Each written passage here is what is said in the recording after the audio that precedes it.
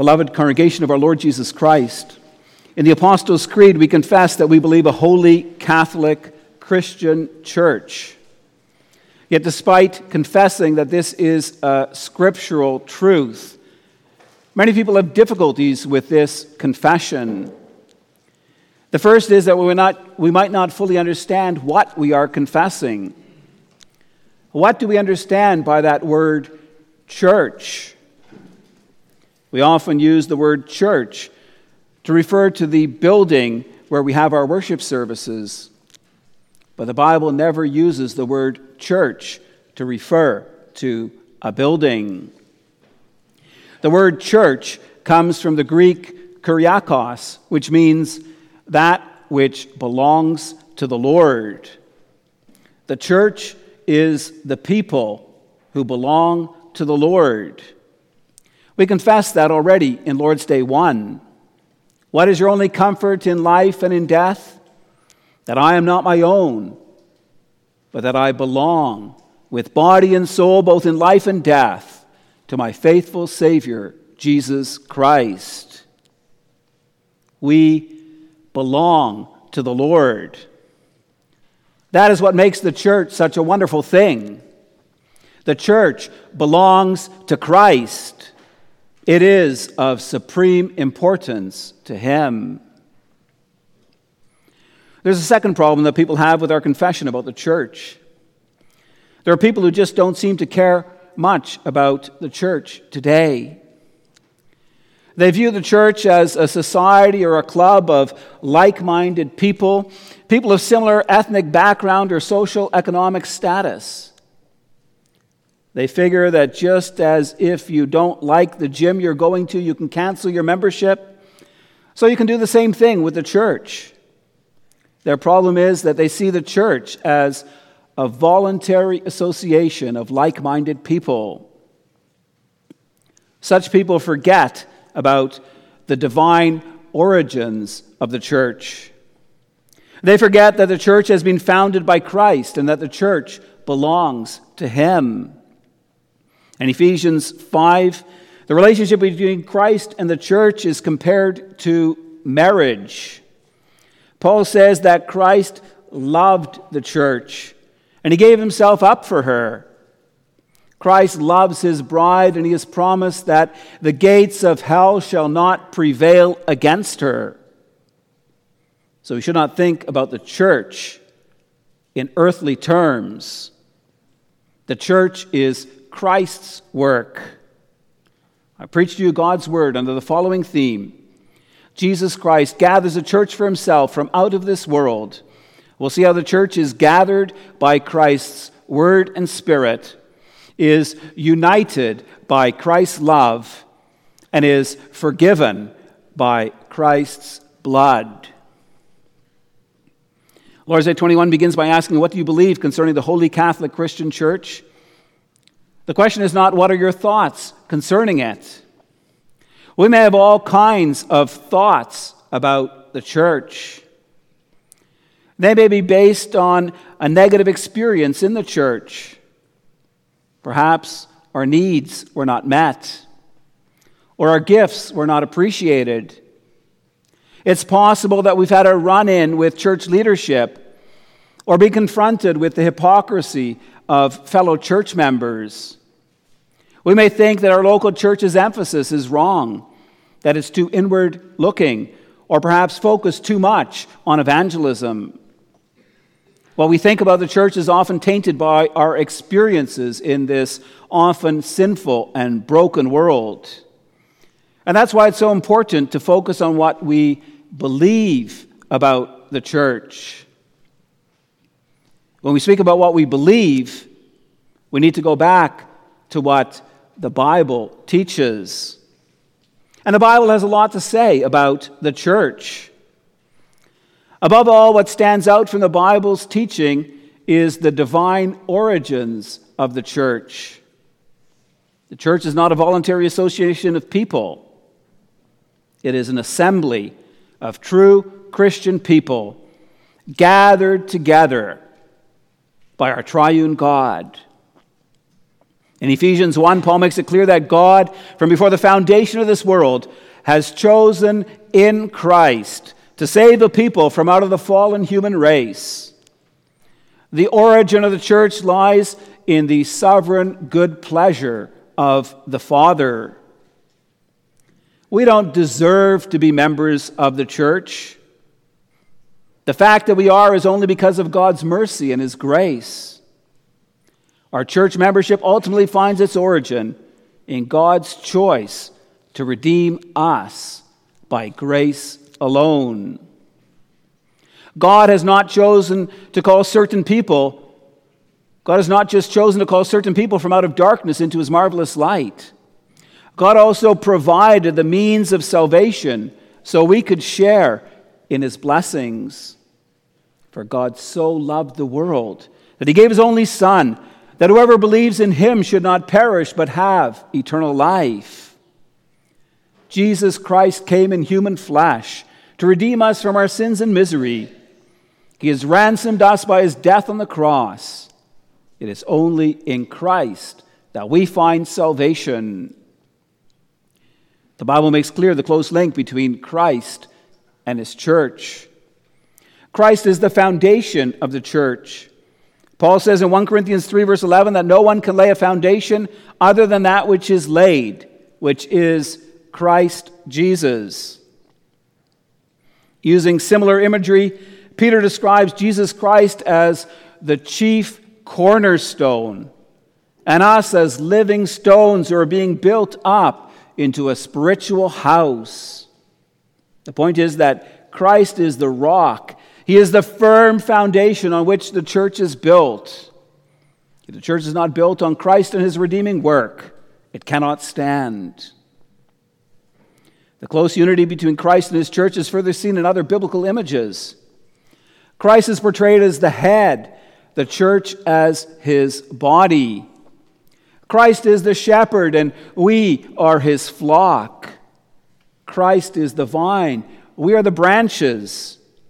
Christ is the bridegroom, and we are His bride. The point, beloved, is there is an inseparable connection between Christ and His church. Christ uses means to gather His church.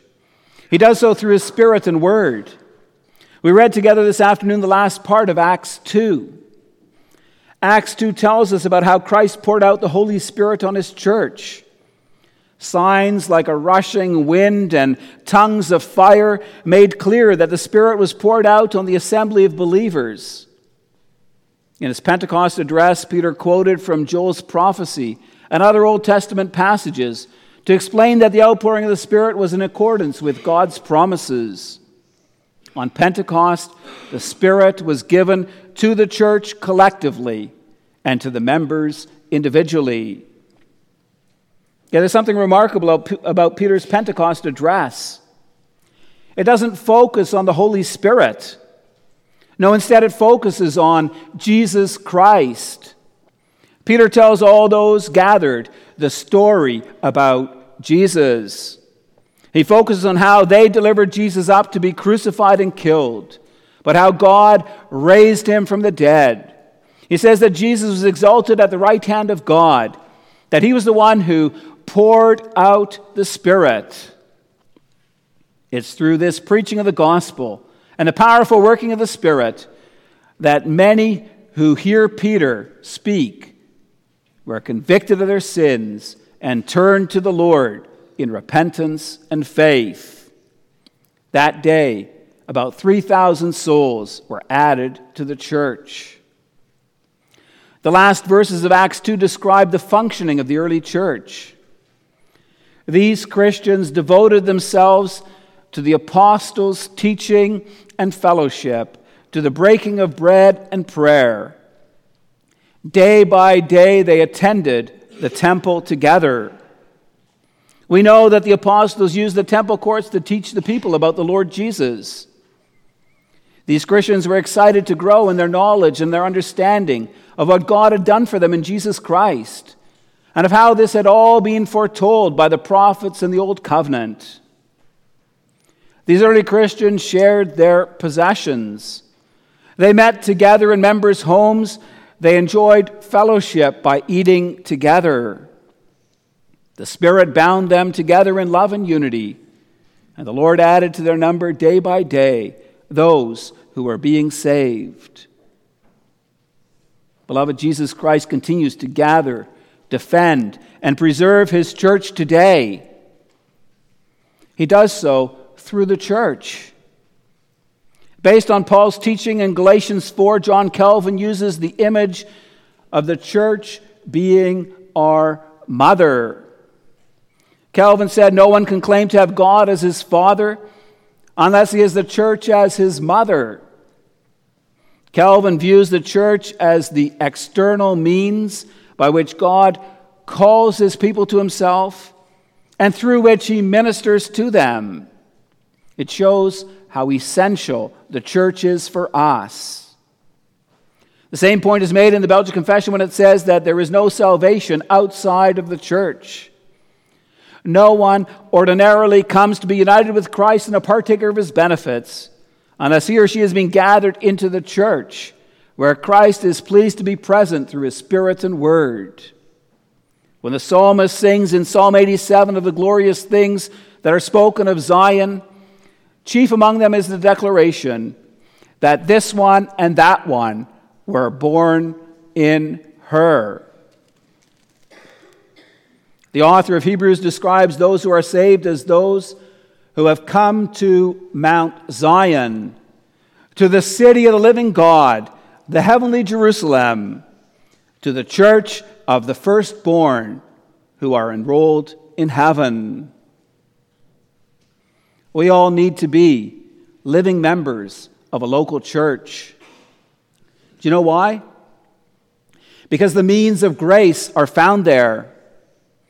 Christ has commissioned the church to preach the gospel and to administer the sacraments. These are the tools that Christ uses to bring us to faith and to preserve us in the faith. If you want to share in Christ and his gifts, the place to do so is in the midst of his people, in the church. Now, beloved, it may be true that the church has hurt you or that it disappoints you. There is no excuse for the sins of the church's leaders or of its members.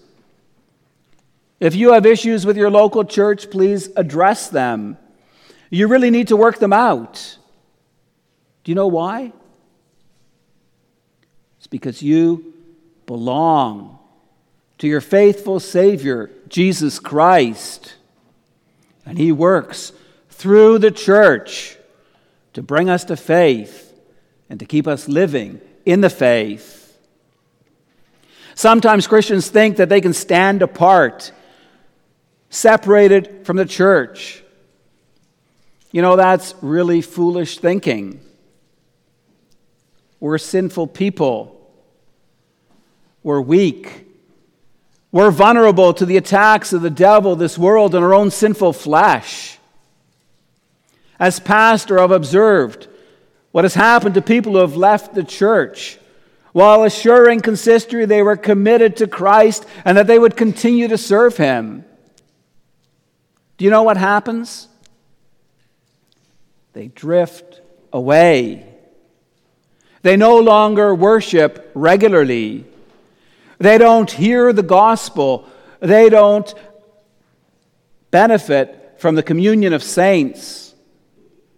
They don't have elders to hold them accountable, to warn and admonish them when they stray. And it doesn't take long before any hint of Christ and his service disappears from their lives. The church is not man's work. It is not a voluntary association of like-minded people who prefer to worship in a certain style. What the Bible teaches and what we profess is that the church is a divine work. Before the foundation of the world, God chose whom he would incorporate into his body, the church. In time, Christ came to establish a church on earth, founded on the teaching of the prophets and apostles. Christ gathers, he defends, He preserves a church for himself from out of the world. He does so through his word and spirit. The church is Christ's bride. He loves her. He has promised to preserve her to the end. Despite the fact that we can make a mess of Christ's glorious work, we need to join and unite with a faithful gathering of believers in the place where we live. Our very salvation depends on that. It brings us to our second point, and we'll see how the church is united by Christ's love. After speaking about the church, our catechism moves on to what we believe about the communion of saints. To understand what this is all about, we need to examine who the saints are and what it means to have communion with them.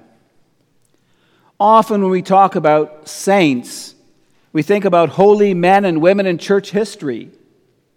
In the Roman Catholic Church, saints are these extraordinary Christians who have lived exemplary lives. People like Mary, the mother of Jesus, or the apostles. But the Bible speaks differently about saints. In Paul's first letter to the Corinthians, he addresses the church of God as those who are sanctified in Christ, called to be saints. To be sanctified means to be made holy, to be set apart for service to God. Jesus Christ is the one who sanctifies us. Through his blood, he washes us from our sins. By his Spirit, he renews us in his image. It's because of Christ's work that we are the saints.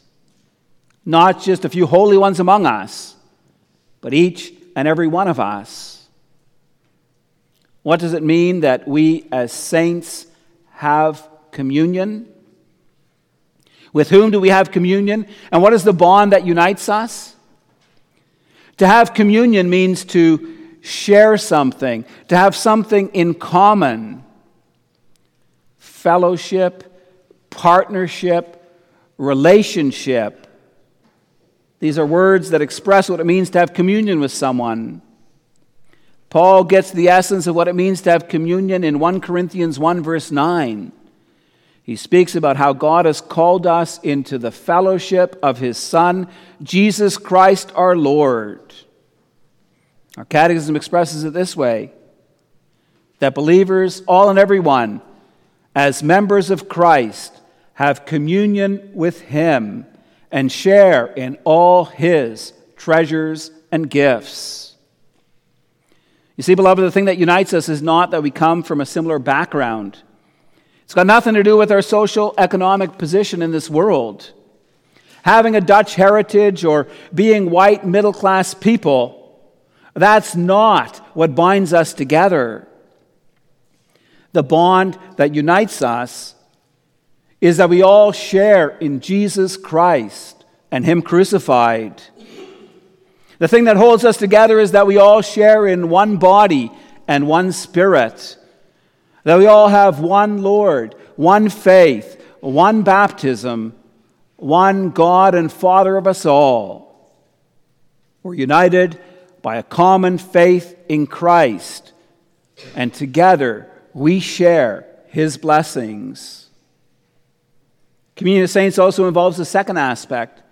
Our catechism explains it this way. It says that everyone is duty-bound to use their gifts for the benefit and the well-being of the other members. Christ has given many different gifts to his church. He's given pastors and teachers to preach the good news, to comfort and encourage God's people with God's grace in Jesus Christ. He has given elders to lead God's people in his ways, to guard the church against false doctrine, to call those who stray to repentance.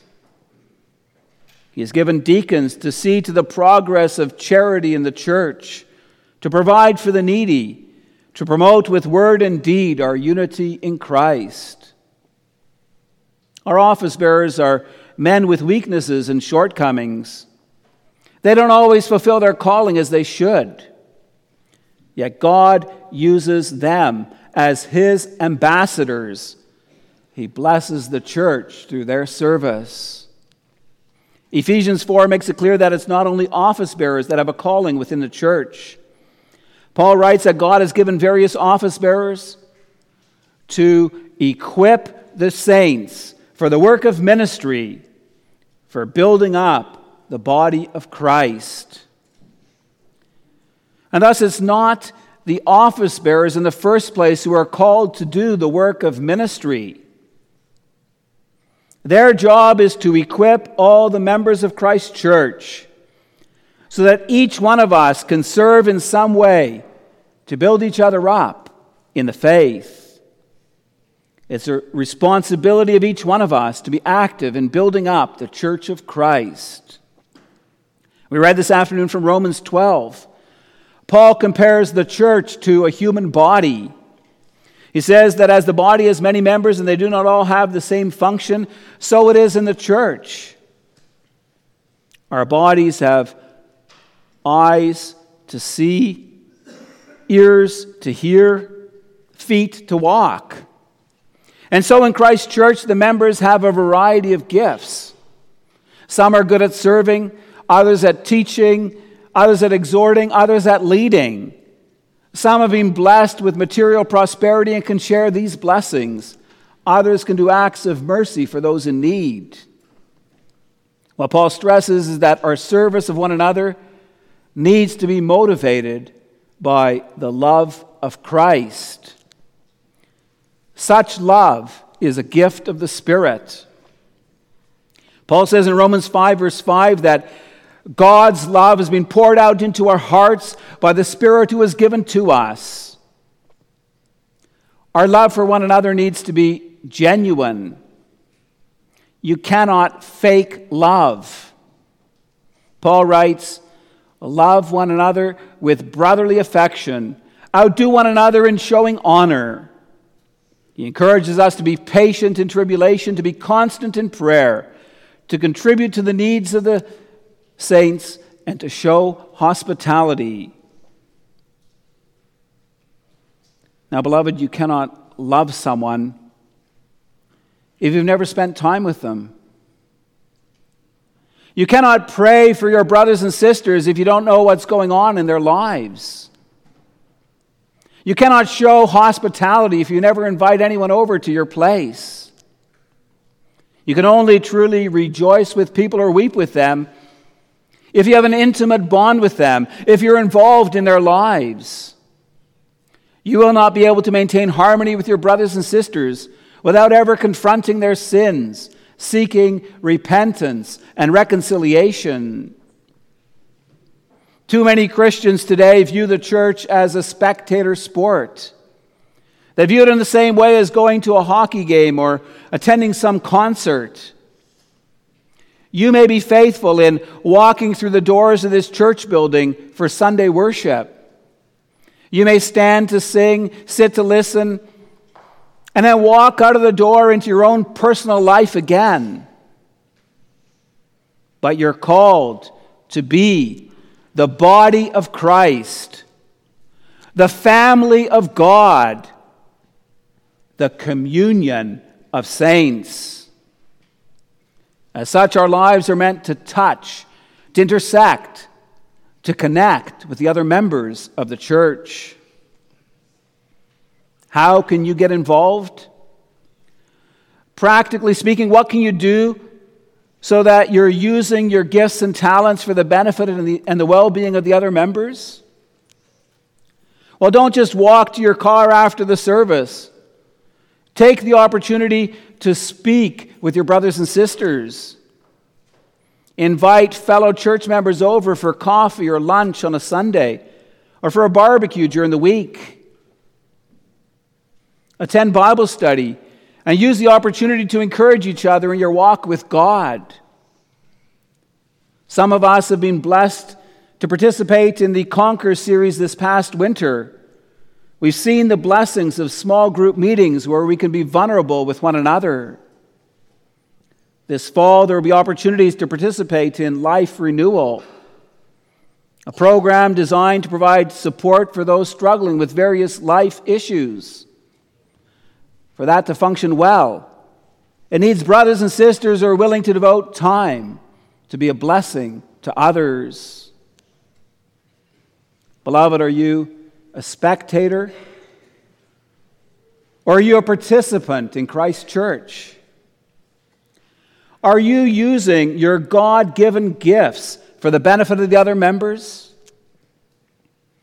At times, our attitude towards the communion of saints is, what can I get out of it? That's a self-centered attitude. Instead, the question we need to ask ourselves is this: how can I contribute to the life and the well-being of my fellow brothers and sisters in Christ? It's by getting involved in each other's normal daily lives that we help each other along the pathway of life. And it's often by giving to others that God blesses us so richly in return. This brings us to our final point, and we'll see how the church is forgiven by Christ's blood. Lord's Day 21 concludes by asking, what do you believe concerning the forgiveness of sins? It teaches us about how rich we are to share in our Redeemer's saving work. With the Catechism we say, I believe that God, because of Christ's satisfaction, that word means payment, will no more remember my sins nor my sinful nature against which I have to struggle all my life, but will graciously grant me the righteousness of Christ, that I may never come into condemnation. Here we're dealing with the fruit of Christ's redemptive work. Even though we are weak and sinful people, God doesn't look at us that way. Even though we fall far short of what God requires of us, God doesn't hold that against us. Even though we mess up our relationships with brothers and sisters in the church and often fail to use our gifts as we should, God forgives us. Why? Because Jesus Christ has paid the penalty for our sins with his blood on the cross. The result is we're allowed to share in Christ's righteousness. The result is we will never come under condemnation. That is the grace from which we, as congregation of Jesus Christ, may live. The grace that God has shown us will also have an effect on how we live as Christ's church. If we truly recognize the misery from which we've been delivered, we'll live thankful lives to the praise and glory of God. If we're aware of our own sins and shortcomings, we will be patient with the weaknesses of others. Those with humble hearts will not quickly make judgments about a brother or sister for whom Christ has died. The point is that those who live by grace will also deal graciously with others. Paul speaks about this in Colossians 3. He encourages us to put on compassionate hearts, kindness, humility, meekness, and patience, bearing with one another. And if anyone has a complaint against another, forgiving each other. As the Lord has forgiven you, so you also must forgive. Forgiving others is hard. If we've been deeply hurt, it can be incredibly difficult. The only way we'll ever be able to forgive those who have sinned against us is by grace. It's only by sharing in this gift of the Spirit that we're able to forgive others as the Lord first forgave us. Beloved, this afternoon we've seen what it means to be Christ's church. We believe that Christ is the one who gathers his flock together, and that it's really important for us to be faithful in gathering for worship as much as we can.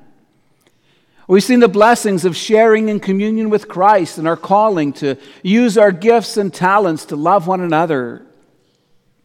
We've considered the grace we've received in Christ and how that should motivate us to live together in love and unity. Our prayer is that the Spirit will bind us together so we can truly live as Christ's church in this place. Amen.